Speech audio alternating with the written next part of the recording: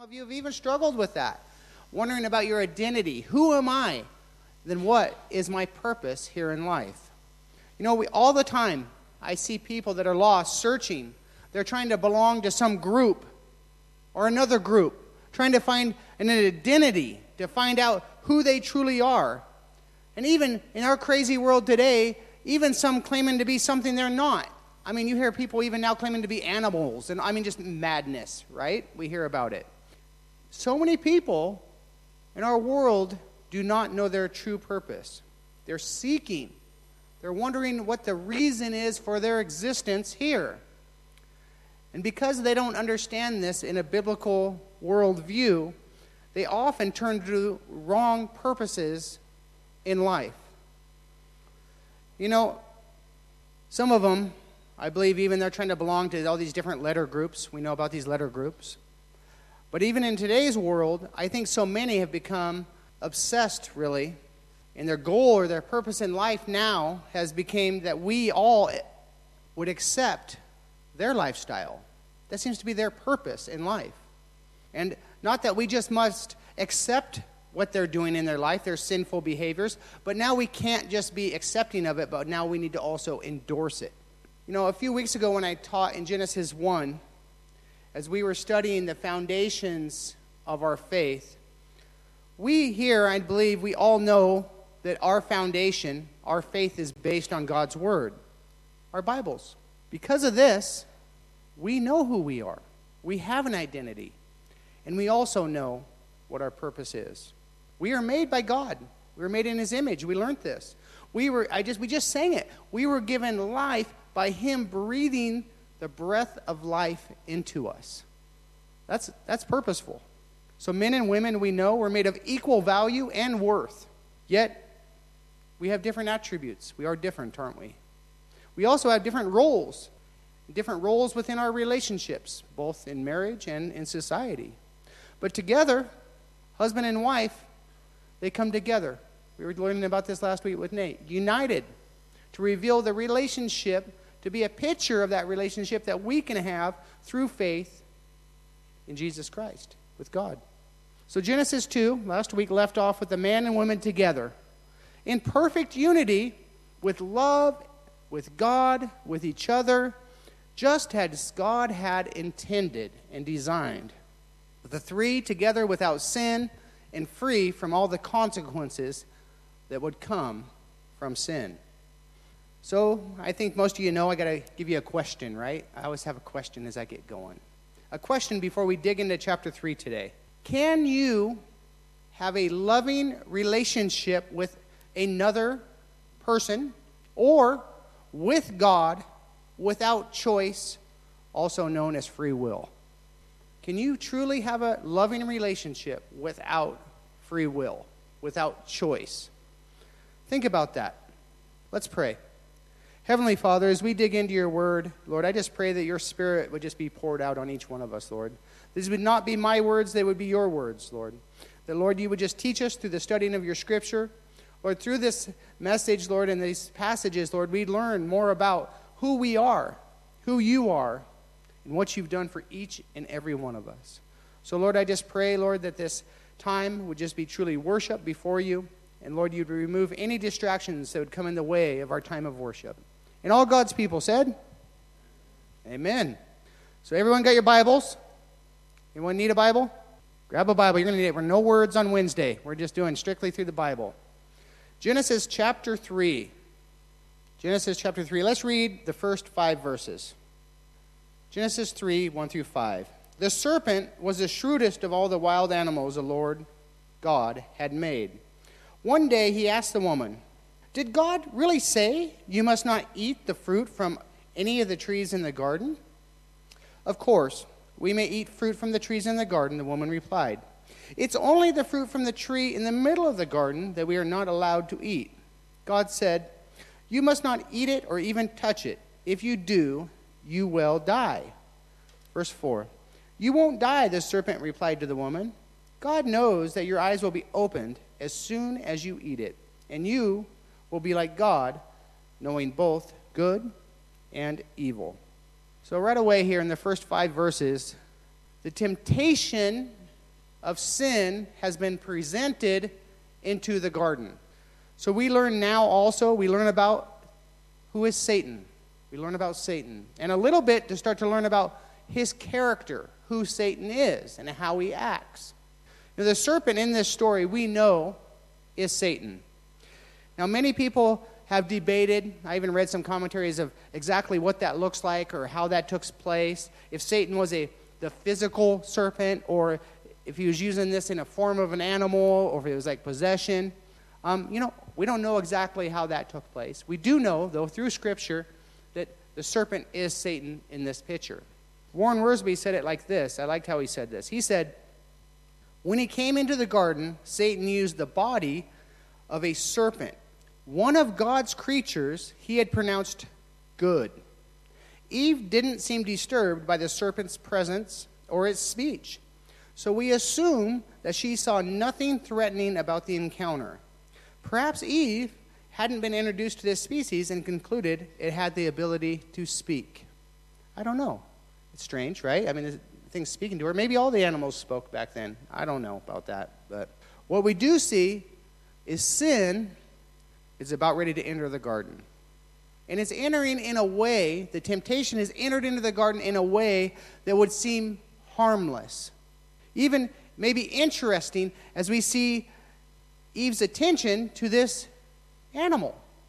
This helps us know a little bit right away about the character of Satan and the character of sin, don't we? Verse 1 begins with what I see as a warning. In the New King James Version, it says, the serpent was more cunning than any beast. We know that sin is brought here before us in a way that is very cunning and crafty.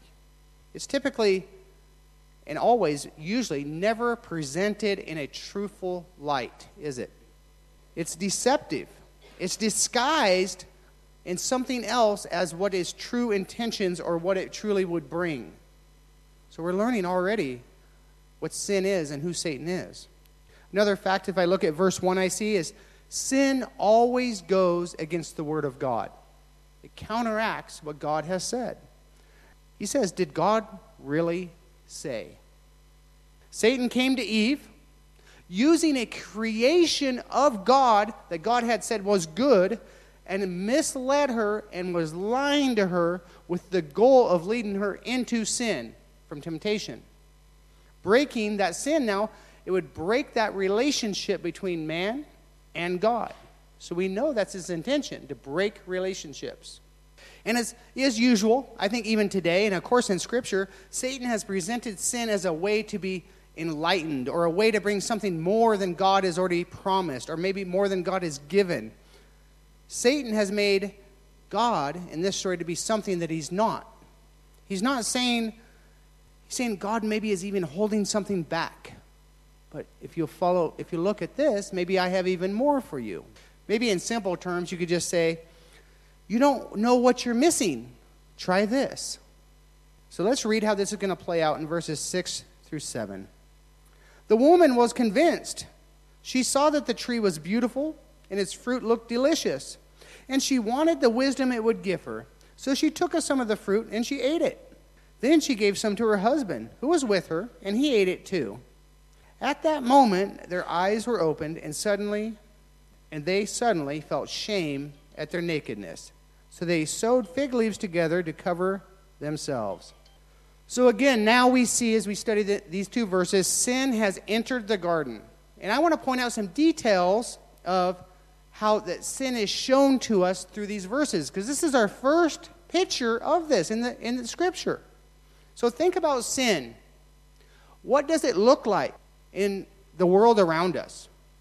How do you picture it? How do you describe it? Or how would you even describe sin in our own lives, personally? What's it look like? What's its character? How do you describe sin? Eve here obviously was convinced that Satan was telling the truth. She was even convinced maybe that she misunderstood the command from God. Think of that as a description of sin, what it led to. But remember, Eve didn't see Satan for who he was, did she? She had no real knowledge or fear of Satan or sin. You know, doesn't this really just describe the world today? Not understanding that there is something out there seeking to destroy them, and not understanding and trusting in God's word. Eve was convinced by Satan to disobey God. But also I noticed one thing, a very important lesson. What did sin look like? What did it look like to her? We look at the passage, we see some very descriptive attributes of sin. It says it was beautiful. It looked beautiful. It drew her to it and was very appealing to look upon. It was very desiring. Its appearance led her to believe that it was delicious. That's what the scripture says. Believing to partake of it would be very enjoyable. Sounds like sin. She desired also in what she thought it would do for her, what it would bring her. To bring her something that she had been, according to Satan, denied to her before by God. Scary picture. Now, after she took of the fruit, sin, her first response was what? To share it. To introduce it to Adam. He was right there. Here, chomp, you try now. I see it common. Isn't it common, the progression of sin? It's very common in sin. As a person indulges in sin, one of the first things they want to do is have others join in the same sinful behavior. Now, almost instantly, it says their eyes were opened. They knew what they had done, and this brought shame. This was not what Eve was expecting. It brought shame. Satan had lied to her. While the first taste, very likely and possibly, I don't know, was very enjoyable, the bitter aftertaste that it would bring would be forever on her lips, with no way of ever cleansing that from her mouth. Until Jesus, of course. But think about that. Is that a picture of sin? It just looks absolutely amazing. It's even enjoyable at first. We can fully admit that, right? Sinful things can be very enjoyable. But what it brings later is something you'll never be able to get rid of. Have you ever had I don't know if you guys had this happen. I've had it happen. You ever get a bad smell stuck in your nose? I've dealt with a lot of different messes. Sometimes you get a smell in your nose and you can't get rid of it. Like you go to smell something else, it's still there. It's like the most horrendous thing sometimes. And it makes you just want to throw up. Like when you smell something, the reaction is just horrible. And then like sometimes for days you can't get rid of that smell in your nose. That's like sin, isn't it? It's just there, that lingering. It won't go away. So as we read this, we see the temptation. I think what we need to ask and what we need to know is how each of us get ourselves out of temptation so we don't succumb to sin ourselves. Because we see the picture of sin. We know what it brings. So how do we avoid temptation? I was reading a commentary, and I'm going to share a couple today. In my study Bible, it said this. It said, how could Eve have resisted temptation? By following these guidelines. So number one, they said, was first, we must realize that being tempted is not a sin. Now that's interesting. For a long time in my life, I thought sometimes a thought could be a sin, which it could be. I'm not saying it can't be, but many times I didn't realize it for what it was. That very often it could even be a spiritual warfare. That not all my thoughts are my thoughts. Now that's tough to get around. But then they continue on. They say, we have not sinned until we give in to the temptation. Then, to resist temptation, we must first pray for strength to resist. I like number 2, run. Sometimes literally. That's some great advice. I mean, it's very biblical and it's throughout the Bible. Run. That's the best we got, and that actually is one of the most effective ways to avoid falling into sin when you are faced with temptation. Get out of the situation now. For guys, especially at times, run. And then also number 3, it says, say no when confronted with what you know is wrong. That's pretty obvious, I guess. I want to turn all the way to the New Testament to James chapter 1. James chapter 1, verse 12. Everyone's flipping there. James chapter 1, verse 12. We're going to look through verse 15. God blesses those who patiently endure testing and temptation. Afterwards, they will receive the crown of life that God has promised to those who love him. And remember, when you are being tempted, do not say, God is tempting me. God is never tempted to do wrong and never tempts anyone else. Temptation comes from our own desires, which entice us and drag us away. These desires give birth to sinful actions, and when sin is allowed to grow, it gives birth to death.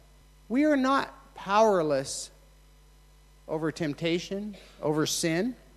In fact, here it says that we're even blessed by God as we remain steadfast to stay away, to resist the temptation, to pursue holiness. Let's turn back to Genesis. So now as we look back to where we were in Genesis, we see Adam and Eve. It's not even Eve yet. I don't know how that works, but they're together, and together they're trying to hide, or they're trying to cover up their shame. As so often, isn't this what happens after we sin? We try to hide it. We try to cover it. We don't want it to be seen. So let's see, as they're trying to do this, what's going to take place is in 8 through 13. When the cool evening breezes were blowing, the man said to his wife, and his wife heard the Lord God walking about the garden. So they hid from the Lord among the trees. And then the Lord called to them, man, where are you? He replied, I heard you walking in the garden, so I hid. I was afraid because I was naked.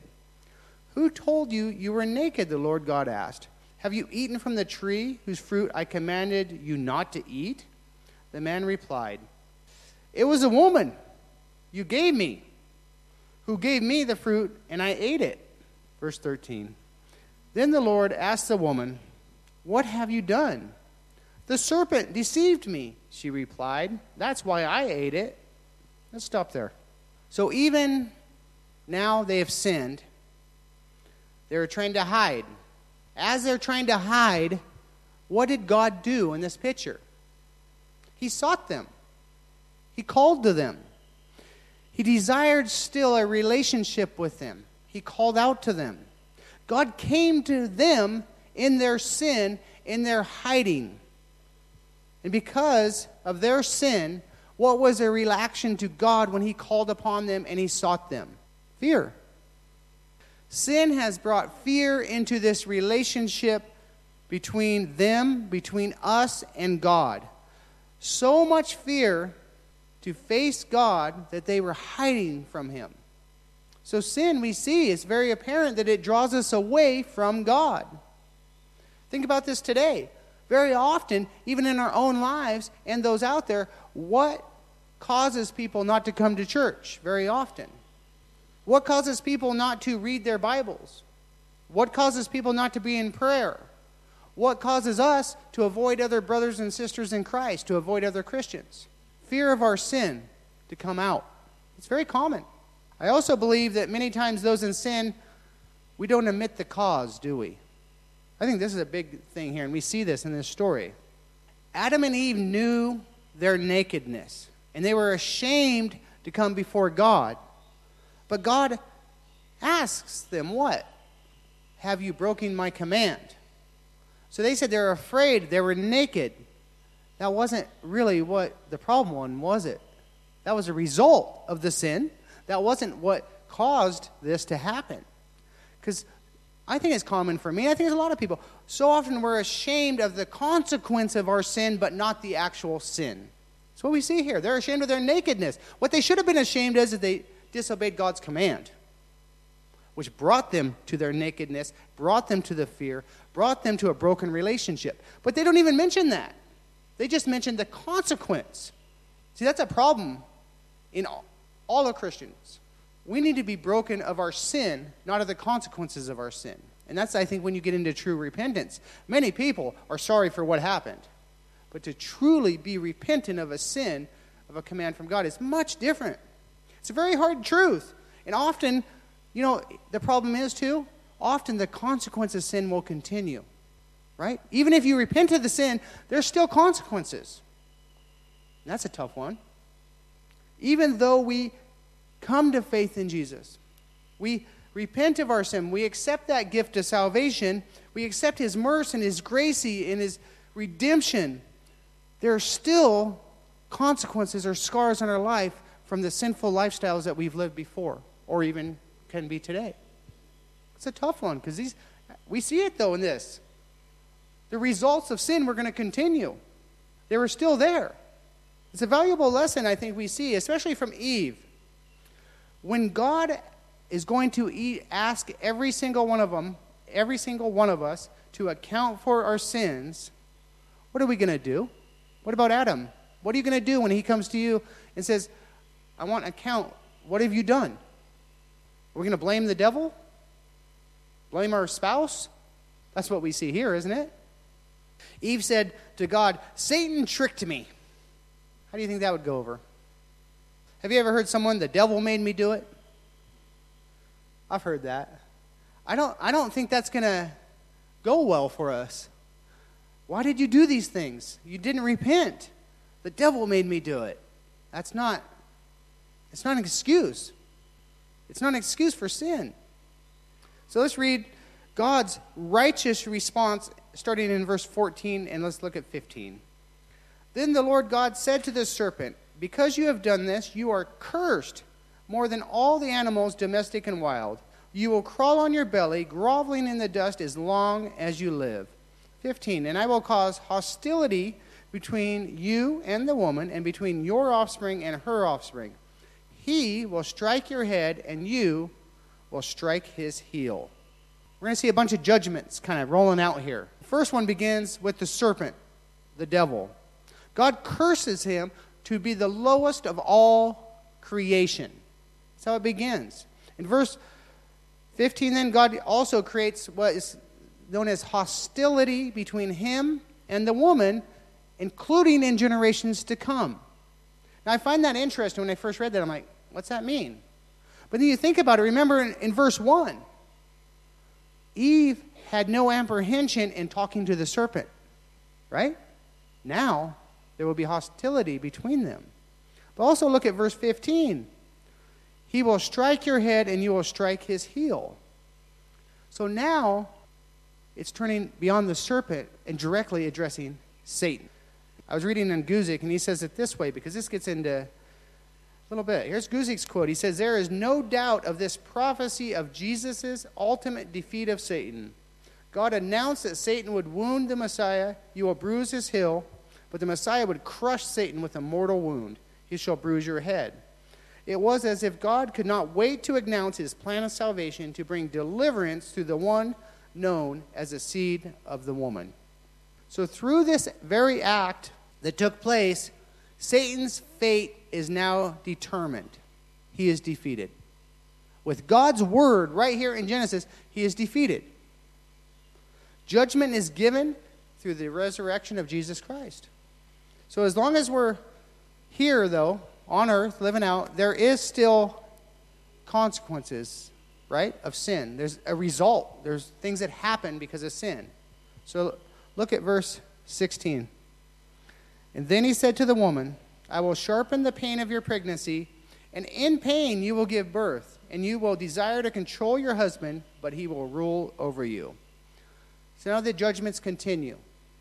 This time, as a result of sin, all women will face a consequence from sin, from this sin. Pain in pregnancy and in giving birth. So every woman I've talked to will testify the pain of giving birth is unlike any pain they've ever experienced. It's given here, I believe, as a reminder of what sin does bring, though. It brings pain.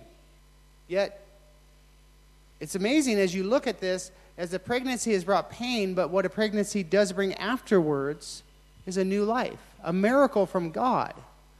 I think there's a picture inside of that also. I don't know. Now, the second part of this verse, I'm not even sure how to comment. And you will desire to control your husband, but he will rule over you.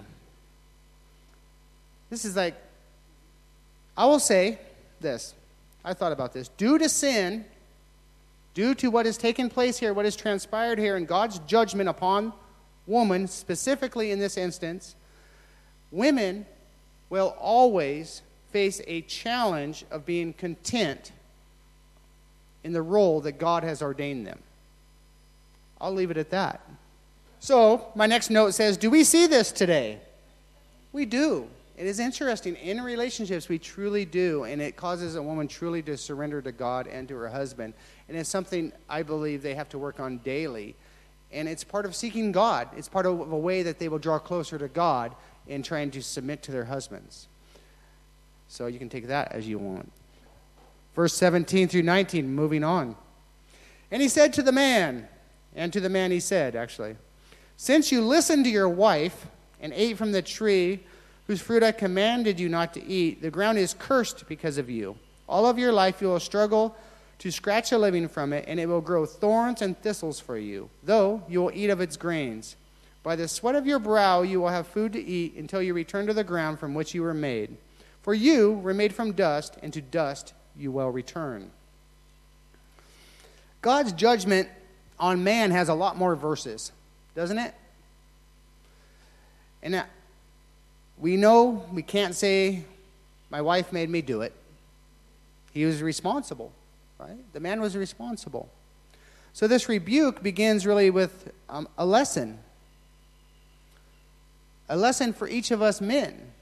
You thought I got a little challenging before in the last verse. You ready for this one? Who do we listen to? Do we listen to God and his commands or our wives? Thought the last one was a little edgy. I'm sure we're all us men's going to say God, right? Of course. I'm going to listen to God. I'm going to follow off his word. I'm going to always lead according to Scripture, right? Right? We're all going to say that. I can tell you right now, that's a whole lot more difficult than that seems. What are some of the sayings? What have we all heard? I heard a guy preach on this. It was the worst message I ever heard. A happy wife is a happy life.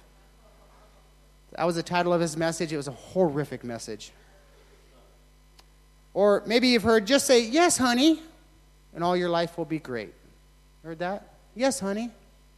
God clearly states that the world was cursed, the ground was cursed because Adam didn't stand for God's truth and followed his wife's lead and ate the fruit, falling into sin.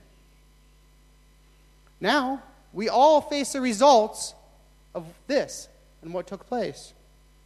We will all now struggle to provide, it says.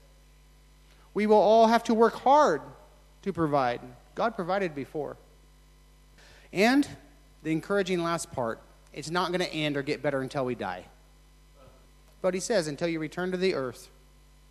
So this judgment on sin should drive us to one thing, though. It drives us to call out on Jesus. It drives that relationship that we should have with Jesus, to provide in every single area of our life. Because now we are dependent on him. Before he provided, but now we struggle.